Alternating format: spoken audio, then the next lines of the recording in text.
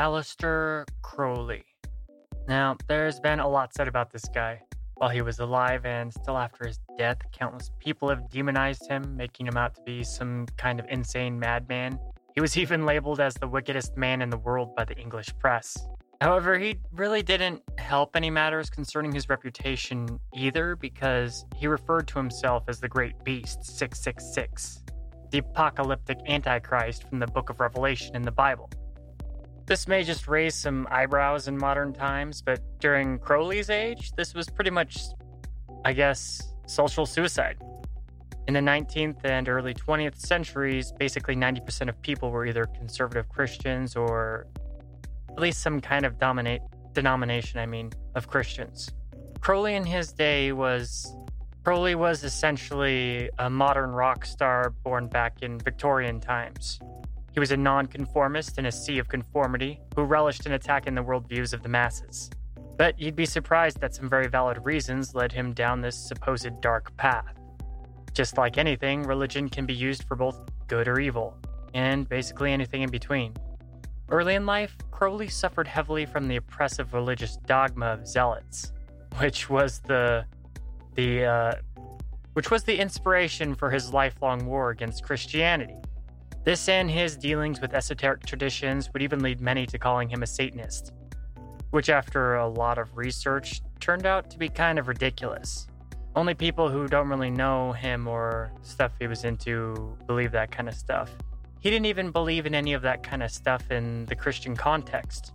But it is very true that from his own point of view, he saw religion as evil. Sorry, let me clarify. The Christian religion. However, I do understand why some people would call him a Satanist. But the whole thing reminds me of one of my favorite quotes by the great Carl Jung. Thinking is difficult. That's why most people judge. Aleister Crowley would dedicate his life to the study of the occult, though he was also an extremely talented poet, an expert chess player, and a legendary mountain climber. In fact, there's a lot about the man's life that makes him extremely interesting. When first starting the research for this episode, I thought he was just basically a pampered British elite who never worked a day in his life, but Crowley actually suffered a lot of hardship and overcame insane odds on many occasions, though Crowley was known to be pretty hard to deal with. He never claimed to be good and indeed never really even wanted to be. He would be the first to admit it. In Crowley's worldview, he embraced good just as much as bad as long as it was, quote, strong, to put it in his own words. Though he could also be very cruel, but never for no reason. Crowley was also very generous and kind to those he admired or considered friends, taking care of people and spending vast amounts of money to help them, though usually not directly. He had a personal code against lending money to people. His legendary cruelty comes from the stories of his enemies for the most part, the press and whatnot, or other occultists, or people who crossed him, or at least he perceived as crossing him. There's no doubt he could be pretty petty, and Crowley was indeed capable of extremely horrible acts he could commit casually with no remorse whatsoever, which when seen out of context makes him look like, pretty vile. And the gutter press had a field day in dragging his name through the mud throughout his entire lifespan. So it's no wonder that the mainstream everything has a pretty dark view of Aleister Crowley. But what about the man behind the public image he portrayed to the masses? What made someone with a genius-level intellect like him believe in magic and dedicate his life to the occult? There's a lot people just don't really know about him, and there's way more questions than answers. Crowley was also an author and even a spy during World War I. In his pursuit of higher knowledge and spiritual enlightenment, he would travel across basically the entire world. He had a lot of money, so there was no limit on what he could do or where he could go. Well, for the most part, just in his early life. He kind of went broke later in life. In his world travels, he'd learn the core tenets of Buddhism and become a master of yoga, like a weird version of it. In fact, the man would become an expert in Hinduism too, among many other ancient religions. This guy's brain was really, really big. Aleister Crowley never did anything half-assed, committing himself to all he did with an intense passion rarely seen in human beings. There really is no denying that the man was an incredibly gifted genius from an objective point of view. He was way, way ahead of his time, and larger than life. I mean, he could do some pretty ridiculous things that at first seem unbelievable. I mean, Crowley could beat people at chess with his back turned to them. He would even close his eyes during it. He just visualized the board in his imagination and played with perfect accuracy. How crazy is that? It's pretty obvious that a lot of people who have covered Aleister Crowley have taken the old saying, never let the truth get in the... Wait, how does it go? Never let the truth get in the way of a good story to heart.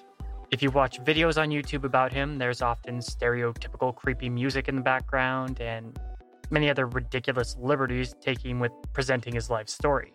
So much to the point that I found most of it, at least the mainstream stuff, to be unreliable, basically turning solely to literature in an attempt to get a clear picture of him. So let's do our best to take an objective and unbiased look at the man behind the myth and discover just who Aleister Crowley was. I'm your host, Tim Hacker, and thanks for listening to Cryptic Chronicles.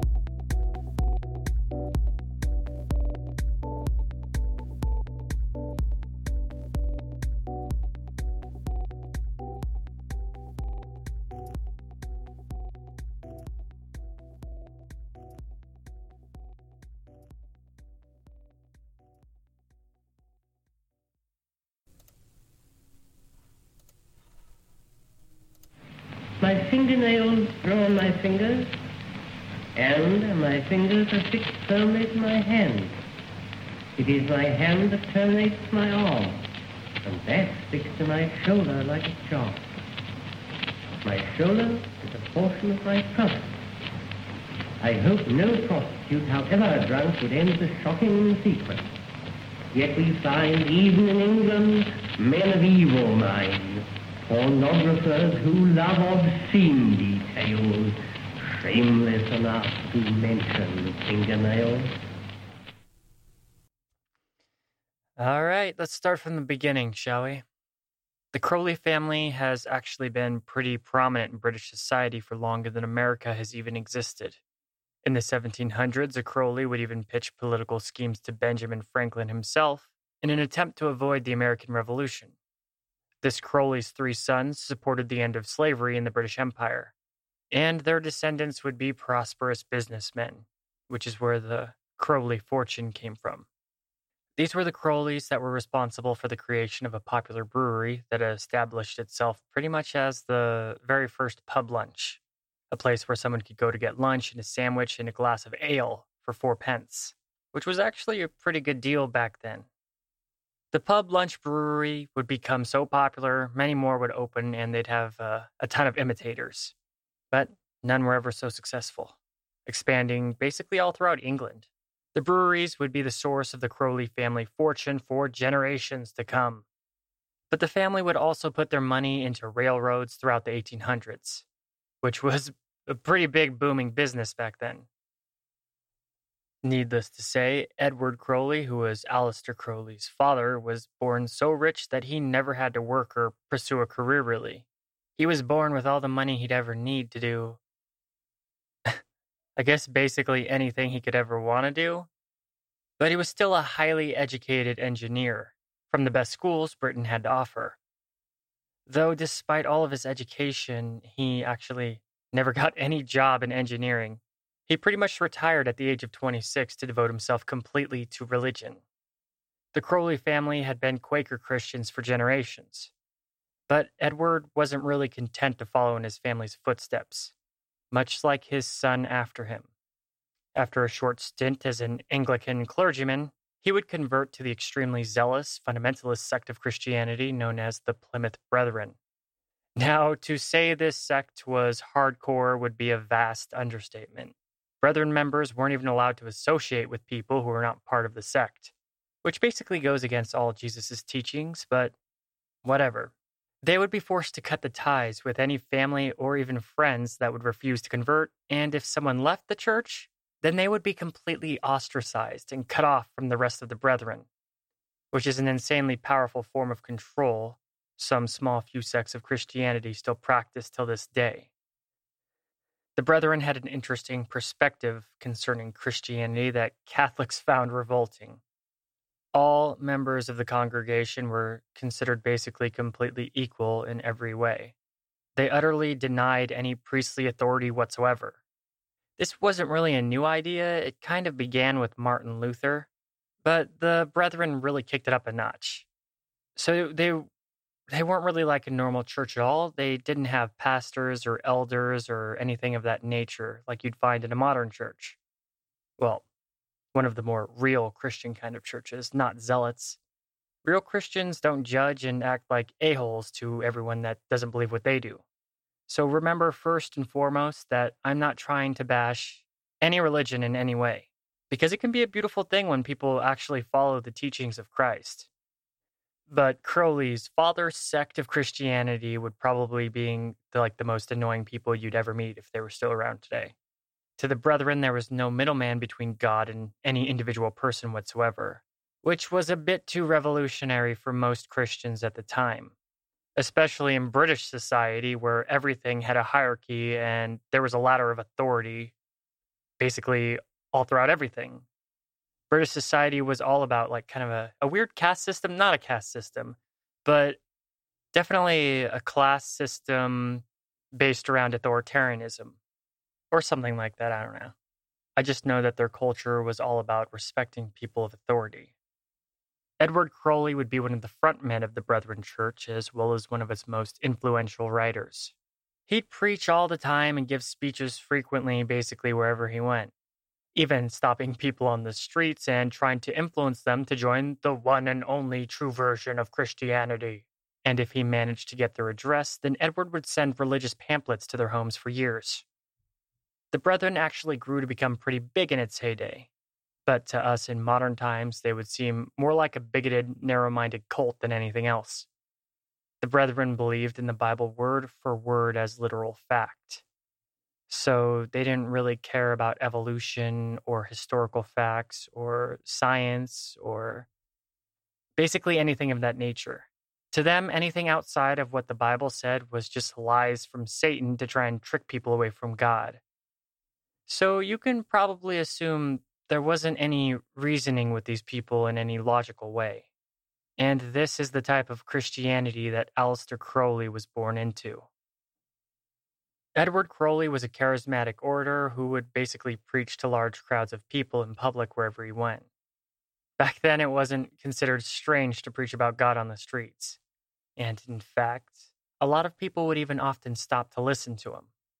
Back then, it wasn't considered strange to preach about God in the streets, and he traveled around England to preach for the Brethren so often he could tell where someone's hometown was just by their dialect. And out of all the Crowleys, Edward would actually leave the family beer business.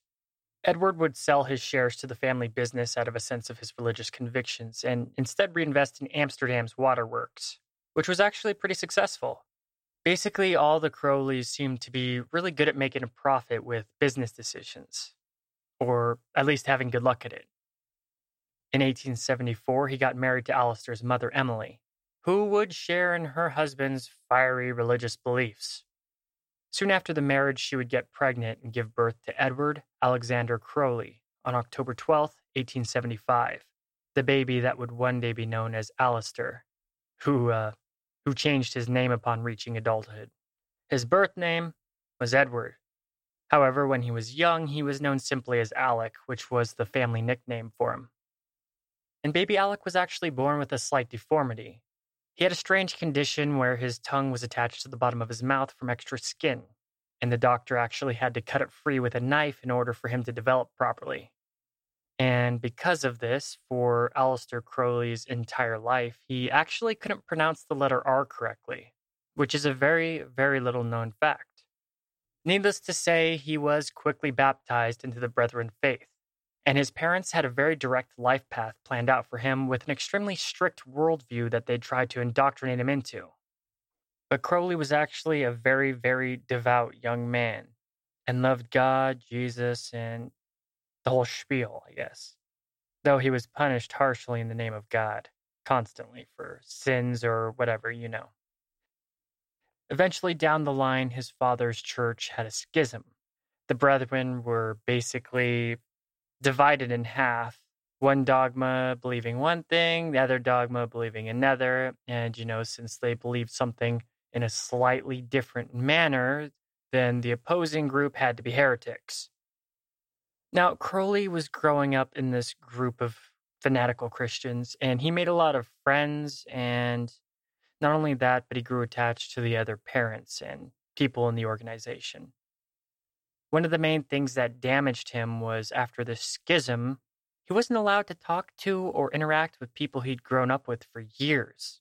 So he lost a lot of his friends and people that he felt comfortable with, all just gone because his daddy said so. Well, and, the rest of the religious people. This had a permanent effect on Crowley. Why would the church demonize all these people who were once welcomed as brothers? Or almost like family-like? But that was just the beginning of Crowley's realization that maybe the Plymouth Brethren were kind of assholes, and that Christianity overall in general was just for dumb people and a form of control, from his perspective. This was just the beginning of Crowley's issues, though. He'd already lost a whole plethora of people that he'd grown attached to and loved, but at the age of 8, they sent him off to a pretty twisted British pastime called boarding school, where your kid was, this little kid, keep in mind, little kid, sent away to be with all strangers, all boys, in a strange environment, in a place where people are treated very, very cruelly as a way to raise strong nobles. It was mostly just for the elite of Britain, but these things are notorious for some pretty dark stuff like molestation, you name it, just abuse, basic abuse that causes trauma. And he was shipped off at 8 to this. And don't get me wrong, boarding schools are much nicer now because as in the information age, there's a spotlight on everybody.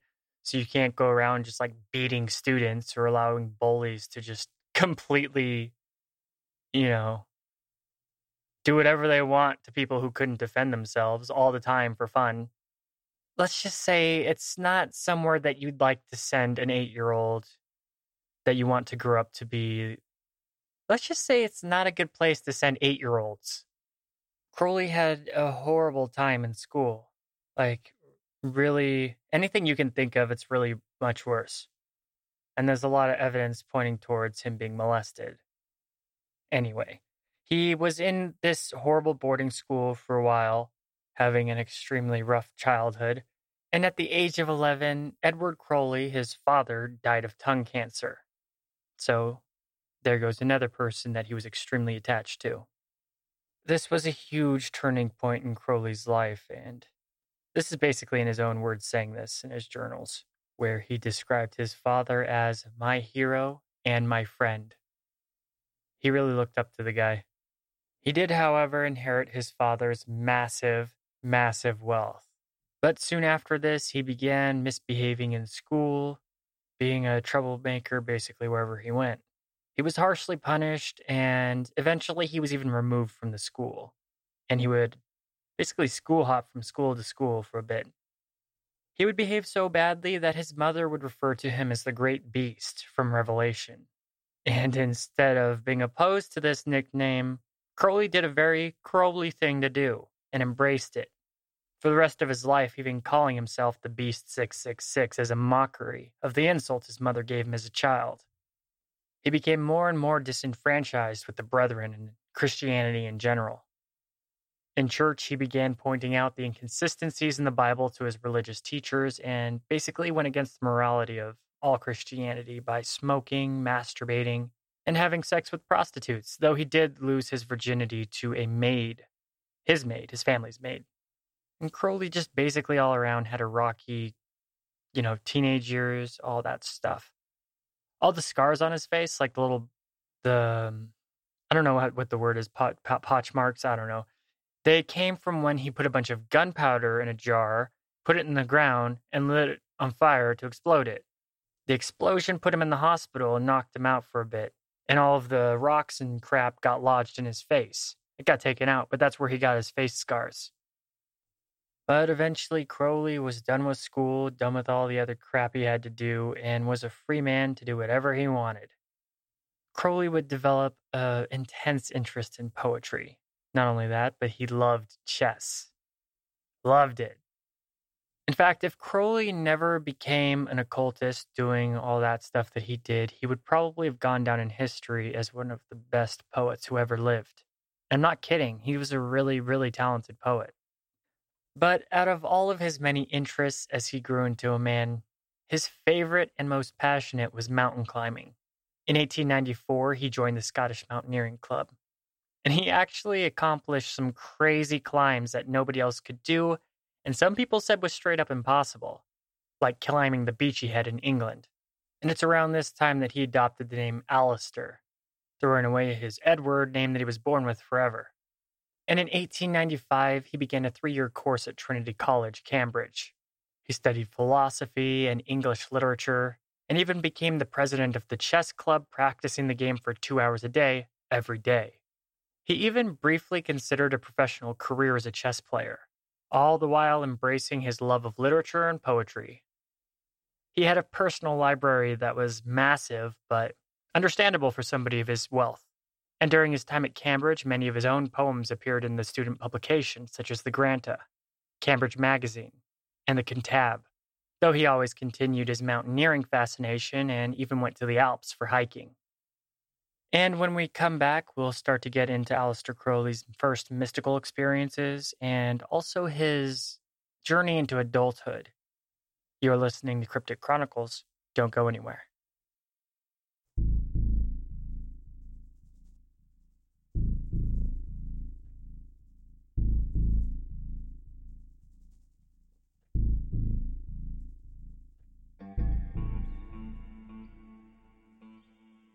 Hi, my name is Anubis. You may remember me from such places as Egypt and the Underworld. Anyway, please make sure to follow Cryptic Chronicles on Facebook, what are the rest called? Oh yeah. Also follow them on Tumblr, Twitter, YouTube, and social media in general. Also, we're running out of some mummy wrappings, so if you could send some to Ma'at, that'd be great. Well, I guess that's all for now. I'll talk to you soon again, and, I'm in the underworld, so I guess I'll see you soon. That is all. Anubis out.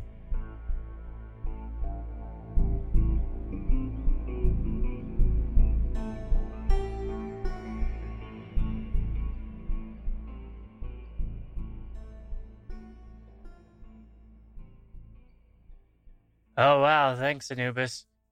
Now, since Crowley made it one of his missions in life to take on what he saw as one of the greatest forms of oppression and thought control, Christianity, it's no wonder he was down to experiment in ways the current people of the time would have looked at in horror. Crowley's first mystical experience came allegedly after having sexual relations with another man, though he is vague at what this mystical experience was. Many of his biographers say that this is what he meant. And if the biographers are correct, after this encounter, he would embrace his bisexuality for the rest of his life. And it was actually pretty dangerous because back then, any homosexuality whatsoever was against the fucking law and could ruin someone's life. Though he was one of the elite, so it probably would have just been a heavy fine for him, a little slap on the wrist. It was still dangerous business. Though at this point in his life, he already cared little about how people think or how they thought he should live, he would still keep his escapades into homosexuality or his bisexuality, private for fear of retribution from society. He never wanted to be ostracized or that guy, basically. But despite him keeping it all secret, it seems in his character. The best part of it to Crowley was that it was one of the utmost blasphemies in the Christian religion to sleep with another man. Though he never said any of this explicitly, and like I said, whenever he would talk about it, he was very vague about his first mystical experience. However, whatever this experience was, it was so profound it changed the direction of his life forever. From this point on, Aleister Crowley would become interested in all things opposed to Christianity and mainstream society in general. Chief amongst these would be magic and the occult.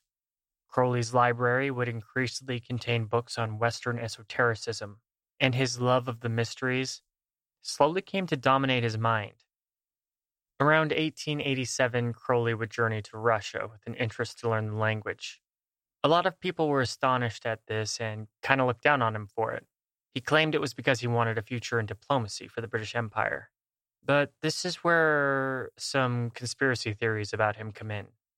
See, to some of his biographers, Crowley was recruited as a secret agent all the way back at this time in his life, and that he was being trained for a career in espionage. Crowley was definitely a spy later in life, but at this point so early in his life, it's still up in the air if he was up to spy stuff or not, though there's no way to prove it or disprove it. Interesting stuff, though. Eventually, Crowley left Russia earlier than intended, the official reason being that he became ill, but honestly, who knows with this guy? Could have been a bunch of different reasons, but Crowley did tell everyone that he was abandoning a career as a diplomat and returned to England. And when he returned, the man showed far more of a dedication to the occult. He purchased A.E. Waite's The Book of Black Magic and Pacts, and started fully tinkering with the mysteries. The entire time he was still writing poetry, making many esoteric poems. He even privately published a lot of his poetry. A lot of it was erotic poetry, which was kind of a hard sell in the Victorian era. So he didn't really make much money, but then again, at this point in his life, the last thing Crowley needed was money. And as always, he continued his mountaineering, his first and foremost love. Well, other than the occult, that is. In 1889, Crowley had a fateful meeting with a chemist named Julian L. Baker, who was secretly a member of a prominent secret society. Crowley had been looking for a teacher for some time, and in a lot of the books he read on the occult, they said that when you were ready, the teacher will come to you. Little did he know it that he was getting an introduction to the Hermetic Order of the Golden Dawn. The Hermetic Order was utterly dedicated to discovering all the mysteries of existence, the paranormal, and of course, everything occult. The members all had extremely gifted intellects, and their ranks contained some of the most profound thinkers and even celebrities of the age. The secret society practiced many different forms of magic, but mostly high magic and theurgy. A lot of it was directed more inward towards personal evolution than outwards towards material gain, but they could definitely use it for material gain, at least according to them. I'm not saying that magic is real or that you should believe in it. I'm just saying that these people definitely believed in it. The only way to get into the Golden Dawn was to be initiated. And in order to be initiated, you had to be selected by a member. And the attributes that the members of the Golden Dawn looked for, let's just say many people don't have. But the members of the order definitely saw promise in Aleister Crowley. He was blindfolded and taken to the temple for initiation. And Mr. Crowley finally had his wish: teachers and an organization to support his study of the occult. The order was founded by Masons and esotericists, MacGregor Mathers being chief amongst them. Well, not at first, but later. See, originally Mathers had shared a more equal role with the other two founders, but as the order moved on, he took firm control of it. Mathers was a genius who was instrumental in decoding and translating many of the documents that would go on to be some of the core tenets of the Golden Dawn.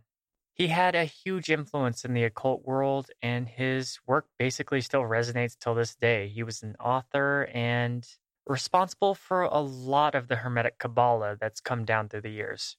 So MacGregor Mathers is a legendary occultist, easily on par with Aleister Crowley, though not as well known.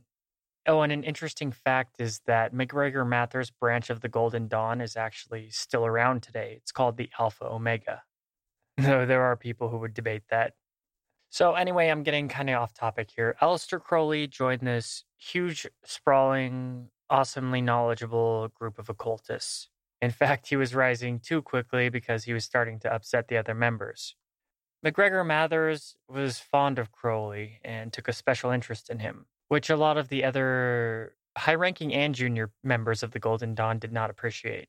Though despite how fast Crowley was rising, it was still not enough for him, and he kind of branched out, researching stuff and getting into stuff he really wasn't ready for and wasn't part of his curriculum, magical curriculum. One of these things was the notorious Goetia. If you're familiar with the Bible at all, you're probably familiar with King Solomon. Well, King Solomon was granted dominion over demons by God and used them to build the first temple. Now, the Golden Dawn definitely has practices where they control demons or any spirits for that matter, be that like elementals or ghosts or anything you can really think of. Golden Dawn adepts are basically all exorcists, so they do mess with that stuff after a lot of time preparing themselves and learning and going through all the different magical grades. The Goetia is a guidebook on how to summon and control the demons of Solomon. Needless to say, that was way above Aleister Crowley's current pay grade in the order. But luckily, this messing around with stuff he wasn't ready for actually led to good things, having a teacher that skyrocketed him even faster through the grades. When he was at the temple with the rest of the order doing whatever it is occultists do, he was approached by one of the most senior members. I forgot to mention that every single member of the Golden Dawn takes a secret name after initiation. And Aleister Crowley's was Perdurabo. This senior member I was talking about, his name was Alan Bennett. At the temple, he called out to Perdurabo, saying, "You've been messing with the Goetia." To which Crowley completely denied. But then Alan Bennett said some creepy stuff, turning to him and saying, "Well, then the Goetia has been messing with you." Was it possible some entities were following Crowley around and that this Alan Bennett could actually see them? Who knows? What I do know is that they hit it off, and Alan Bennett came to live with Crowley in his own flat, where he was his personal magical tutor. And with Bennett's help, he was soon surpassing all of the other members that were near his grade. With Bennett's help, he learned more about ceremonial magic than he could ever dream of. And this is the beginning of Aleister Crowley's use of drugs for his magical work, because Bennett was pretty into it. The two of them then did all kinds of crazy stuff. And Alan Bennett would remain one of Aleister Crowley's biggest friends, I guess, if he had friends, for many years to come. However, all good things do come to an end. Bennett was pretty sick and had to get out of England for his own health. He was extremely into Buddhism, so he was planning on going to one of the Buddhist countries to further not only his magical skills, but his Buddhist skills as well. The only problem was that he did not have the money for the journey. So like I've said, Crowley in his early 20s was really loaded on cash. He'd do whatever he wanted. But he had a personal code against lending his friends money. However, Crowley was nothing if not resourceful, and he was dating a girl who he just broke up with, though she really wanted to get back with him. He wasn't really into it or feeling it. And here comes Crowley's ruthless side, because he told her that he would get back with her or whatever if she just paid for Bennett's trip to wherever Buddhist country he was going. And the poor girl totally did it. The only problem was when she went to Crowley saying like, "I did what you asked, please have me back." He told her to get lost. He just used her for her money. And this is one of the first many prickish things documented that he does to women. Always remember that Aleister Crowley was never a hero and never wanted to be. He's not a good guy. Not necessarily a bad guy, but, well, maybe a little bit of a bad guy. But he's not evil, but skates that fine gray line of morality. In the Golden Dawn, he was now without his greatest teacher. but it only just slowed his already impressive rise to prominence in the order. In November 1899, Crowley purchased Boleskine House in Foyers on the shore of Loch Ness in Scotland. He kinda was influenced by MacGregor Mather's love for Scottish culture and, going with one of his mentor's favorite passions, he also developed a love for Scottish culture, describing himself as the Lord of Boleskine. He even took to wearing traditional Highland dress, even during his visits to London. And this whole time, he's still doing his mountain climbing. He continued writing his poetry, publishing Jezebel and other tragic poems, Tales of Archaeus, Songs of the Spirit, Appeal to the American Republic, and Jephthah. Most kind of gained iffy reviews from literary critics, though Jephthah was considered a pretty good success. And we'll continue Aleister Crowley's time in the Golden Dawn right after this short break. You're listening to Cryptic Chronicles.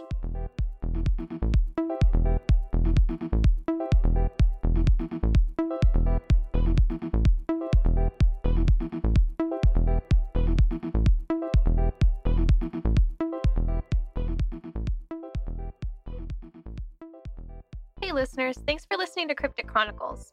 Are you interested in starting your own podcast?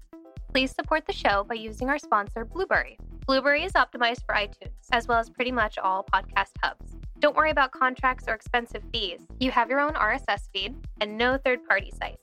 You won't ever have to leave your own website. Blueberry hosting really is the key to podcast success. Try it for a month free and a month of free podcast statistics by going to crypticchroniclespodcast.com. At the bottom of the homepage, you'll see the Blueberry links. By going through us, you'll really be helping us out. Also, make sure to support the show by joining the Chronicler's Vault. By supporting us on Patreon, you'll have access to exclusive bonus episodes. The more financial support we get, the more content we can produce. Anything will help, so if you can't afford the Chronicler's Vault, simply donate whatever you can, and we would greatly appreciate it. Go to crypticchroniclespodcast.com and click the donation button on the bottom of the homepage.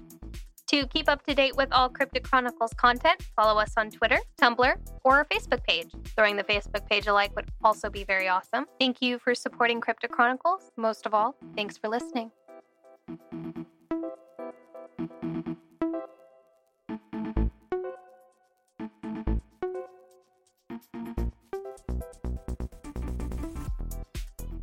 All right, thanks, Ashley.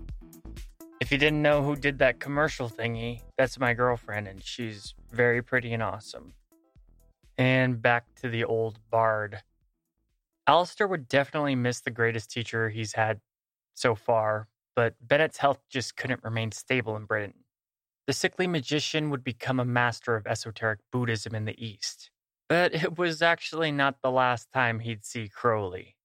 At this time in his life, Aleister was in his prime and almost over the cusp of being introduced to the deeper mysteries the Golden Dawn had to offer.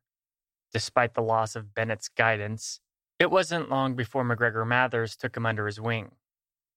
Now, from what I've read, one of the main problems with ceremonial magicians like those in the Golden Dawn is that if they don't fully achieve something called depolarization or stay long enough in the magical grades, the rituals they perform can give them a massively overblown ego.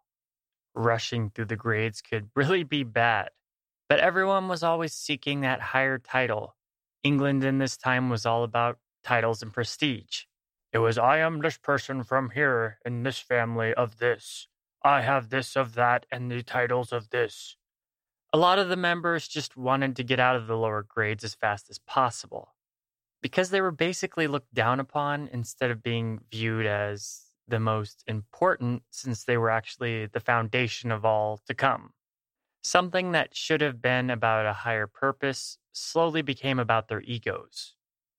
So when the other magicians saw that the head of the Golden Dawn was just given some random new person special attention, it ruffled some feathers, to say the least. I mean, the order started to shift for many reasons into two distinct factions. It wasn't just Aleister Crowley rocking the boat. You see, the founding doctrine that the Golden Dawn was based on had a legend around it that I'm actually not going to get into for reasons of expediency. But let's just say that Mathers made a statement that shook the order to its core. The true masters of the Golden Dawn, allegedly, Gotta take a lot of this with a grain of salt. The true masters of the Golden Dawn, according to Mathers and the others, were divine beings called the Secret Chiefs. Well, MacGregor Mathers changed the original legend about them and proclaimed that he was the only one of the Order with direct communication with them. But the higher-ranking magicians of the Golden Dawn had been growing in rebellion for some time, and no doubt thanks to their massively overblown egos, each one thinking they should be the head of the Order, not Mathers. It's not all MacGregor Mathers' fault. He had to resort to harsher means in order to keep these rebellious members of the Golden Dawn in line. Though this kind of did make things worse because now they were beginning to call the man a tyrant. Mathers was doing his best to keep the Golden Dawn intact, with Perturabo, good old Crowley, slowly becoming one of his greatest allies. So there were many factors leading to the eroding unity of the Hermetic Order. Aleister Crowley can't take all the credit. One unique thing about the Golden Dawn back in those days was that both men and women were accepted into the Order equally, which was extremely progressive for those times. It's hard to get that across enough, I guess. I don't know. But the magicians of the Order considered men and women completely equal in every way, just as their occult philosophy did, holding in reverence the masculine and feminine energies that balance all things in nature. So all the way from the start, this secret society was way ahead of its time all the way back in the 1800s. They were philosophers, scholars, astrologists with alleged psychic powers, and very interested in the assistance of freedom and liberty for all humanity. So despite there being some ego-crazy people at the top, there were still a lot of good people in the Golden Dawn. I can't get the importance of that across enough. Despite all the good intentions of most people in the Order, though, you always got to have bad with the good too, am I right? And the politics were getting out of hand fast for the occult secret society. And at the Crowley era of the Golden Dawn, there were many that questioned if MacGregor Mathers should be the leader of the Golden Dawn at all, despite the fact that he basically brought it all together. Well, that's not entirely true. He and two other founders brought it all together, but no one ever questioned that it was Mathers who did most of the work. And if you've never heard of this kind of stuff before, I'm sure that it sounds pretty nuts, and I hope it's weird enough for you, because some of the stories behind Aleister Crowley defy belief and get pretty out there and crazy. It's really up to you on what to think about them, but there's no getting around that these Crowley episodes are going to be pretty weird if I'm going to try and be objective about them. The young Aleister was digging deep into things he wasn't ready for, and around this time had a premature exposure to astral projection. In the astral realm, a flaming circle burned around him, where a nightmarish monster pounded at the exterior, raging, trying to get in. But he knew exactly what this entity was: the Shadow, the evil persona. Before him was the personification of all malevolence within him. After this horrific encounter, Crowley at least seemed none for the worse, but it was obvious to others of the Order that it had moved him deeply. Crowley eventually became inspired to perform a ritual that was not part of the Golden Dawn curriculum for his grade, and was actually pretty far advanced, only for advanced adepts, high-ranking people who put in years and years of work. This ritual was called the Abramelin Operation, a dangerous magical ritual that took an astonishing 6 months to complete. The man that the ritual was named after, Abramelin, was a renowned magician from the Dark Ages. And there's a whole bunch of stuff on him too I can do in a later episode. Anyway, Crowley needed seclusion for the Abramelin operation and decided to buy a house on the shores of Loch Ness. And yes, this is the Loch Ness where the Loch Ness Monster cryptid supposedly lives. Crowley began the ceremony, and countless entities were said to have been evoked into the house, and moving shadows could be seen about the home, on the lawns, and on the terraces. Aleister definitely left an impression on the people who lived in the area. Those who visited him during the operation did so at their own peril. One of the workers he brought with him even went insane and tried to kill him. His maid left, and the servants got sick in bizarre ways. The most dangerous thing that the magician could possibly do during the Abramelin ritual was to stop it. It had to be completed all the way to the end, or the occultist would be at the mercy of all the entities he'd summoned. However, during the 6-month ritual, Crowley got a message from the Golden Dawn. He'd put in a request to be promoted into the 2nd grade of the order. The response was that he was denied entry. This really pissed Crowley off. I mean, it was pretty arrogant of him to think that he would be allowed in so soon after his initiation, and it would have been sooner than anyone else who'd ever risen through the grades ever. So objectively, there was a good reason to deny him. But there were also personal reasons behind it that Crowley was very aware of. He knew that there were many in the Golden Dawn that despised him for the special treatment he'd received from Bennett and Mathers, not to mention his far too fast rise in the order. Crowley chose to do the opposite of what he should have done and left the ritual, returning to MacGregor Mathers and telling him that he'd been denied entry into the 2nd order for personal reasons. Now, I told you how dangerous it is to stop the Abramelin ritual, and this whole stopping during the ritual thing has led many to claim that this was a turning point for Crowley, though probably despite his will. To stop the ritual was to invite possession or worse. Some claim that what left that secluded home at Loch Ness back to England was not entirely Aleister Crowley anymore. But to be fair, these opinions have come from people who don't really know what they're talking about. Do you think it's possible that Crowley was no longer fully under control of himself after this botched, dangerous ritual? Nonetheless, he returned to the Master of the Golden Dawn. MacGregor Mathers was in a bind with all the politics going on within the order, and like I said, not only saw Crowley as a promising student, but as a useful ally. He offered to personally initiate Crowley into the 2nd order if he defended him against the rebel magicians and gave him full access to his wealth in an attempt to bring order back to the Golden Dawn. Though it was all for nothing because at this point, a schism in the order was all but inevitable. And after Mathers initiated Perturabo, a.k.a. Aleister Crowley, into the 2nd order against the will of the Adepts, a rebellion quickly followed. Don't get me wrong, there was a lot more to it, but I'll just sum it up as best as I can to get to the point.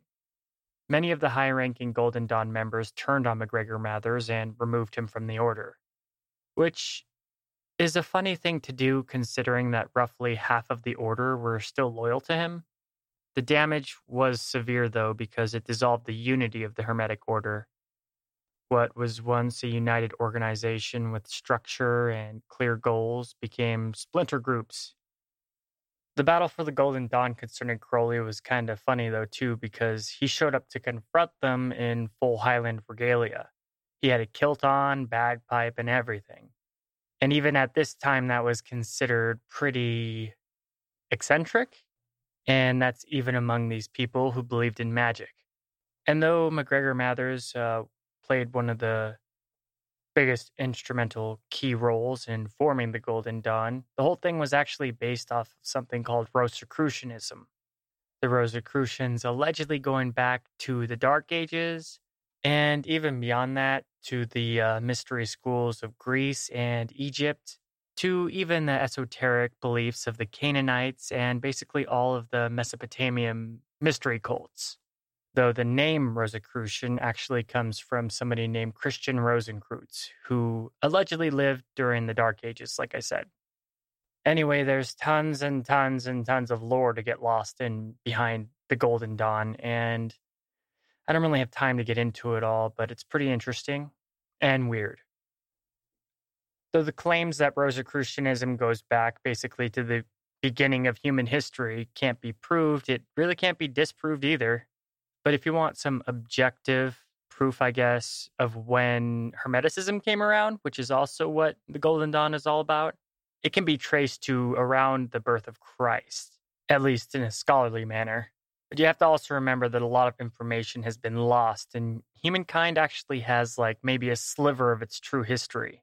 And a lot of stuff that is in Hermeticism can actually be found in ancient Egypt. So though the proof only goes back about 2,000 or more years, A little imagination, creativity can actually go along with the ancient theory.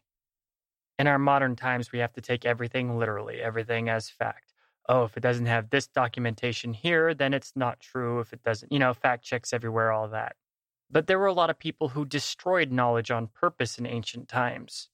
And then they'd rewrite history, or they just get rid of stuff that didn't go along with what they wanted, their narrative of the world. I mean, look at the burning of the Library of Alexandria. How much of human knowledge was lost there alone? Knowledge is dangerous, and people in charge, especially dictators and kings, they don't want people to have it. So it's easy to just throw out a lot of this stuff as superstitious nonsense, but you should always remember one of my favorite quotes from Voltaire. History is the lie commonly agreed upon. Only recent history is really reliable, and even that's skewed. Now let's hear a little bit more from Aleister Crowley himself. The Titanic. All flash the serpent, streak of steel, and stomach soft of man's device. Down the crash of an immobile and brainless barrier of ice. Hurry. The grey god shoots a laughing lip. Let not faith founder with the ship. We reel before the blows of fate. Our stout souls stagger at the shock. Oh, there is something ultimate, fixed faster than the living rock. Courage, catastrophe beyond belief, harden our hearts with fear and grief. The gods upon the Titans shower their high intolerable scorn, but no god knoweth in what hour a new Prometheus may be born. Courage! Man of his doom goes driving down. A crown of thorns is still a crown. No power of nature shall withstand at last the spirit of mankind. It is not built upon the sand. It is not wastrel to the wise. Courage is after an destruction tends, but taller triumph in the end. In hymn to the American people on the anniversary of their independence. Brothers and sisters, on this day deathless glory, let us come united in our glad array to hymn our father's martyrdom. Ashes to ashes, dust to dust, so let it be. In God we trust. They died, and we are free. Take up their cross, deserve their crown. The stainless flag of liberty by man shall not be trodden down. Ashes to ashes, dust to dust, so let it be. In God we trust. In war and earthquake, wreck and wrong, still let the flag of freedom fly. In peace and safety, still be strong, for we will live as we would die. Ashes to ashes, dust to dust, so let it be. In God we trust. Though in wash the world in blood, though death devour, though time decay, let but our hearts hold brotherhood, and this they shall not take away. Ashes to ashes, dust to dust, so let it be. In God we trust. Stand! and join hands, and let us sing. Sink out, O glory, to the skies. With heart and hand defiant fling our purpose against destiny.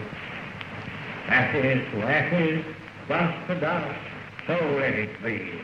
In God we trust.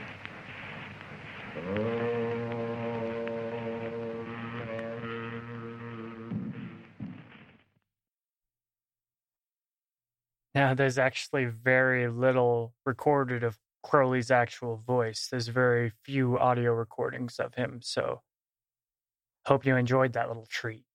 And yeah, it's kind of creepy.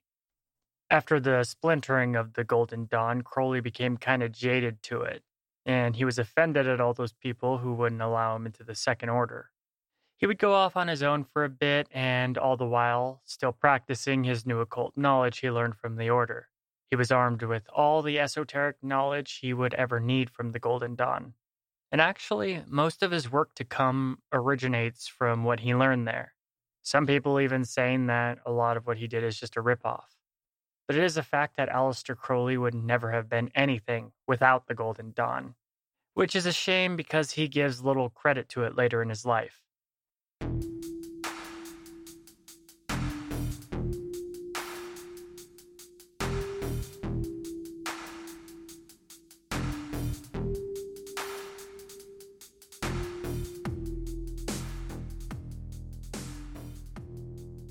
Okay, well, that's all for this first episode on Aleister Crowley. I'll keep on coming back to him until we cover the poet's entire life. I know this stuff pertaining to the occult and its secret societies is pretty out there, but I'm sure you found it fascinating nonetheless. In the next episode on Crowley, I'll get into his journey to Egypt, where he claimed he was chosen to be the prophet of a new aeon by the Egyptian god Horus. We've actually barely scratched the surface of this notorious occultist. And please support Cryptic Chronicles on Patreon. For as little as $1 a month, you can show just how much you appreciate this podcast and all of the hard work I put into it. Make sure to follow us on Tumblr, Twitter, YouTube, and Facebook. Our Facebook group is pretty hoppin', and we would love for you to join. I also really enjoy making memes for the Facebook page. Special thank you to Angela Allen Delaire, Mark Lane, Ashley Holding, Tiana Holcomb, and all Patreon supporters. Please visit the website and read our juicy articles on everything weird. We have a few new writers now, Lily Loltz and Damian Skeen. Thank you very much for your recent contributions. If you have any of your own stories or anything you'd like to contribute or any ideas of what kind of cryptic stuff you'd like to be covered on the show, then please email it to crypticchroniclespodcast@gmail.com. And that's a wrap. I'm your host, Tim Hacker. Thank you so much for supporting Cryptic Chronicles, but most of all, thanks for listening.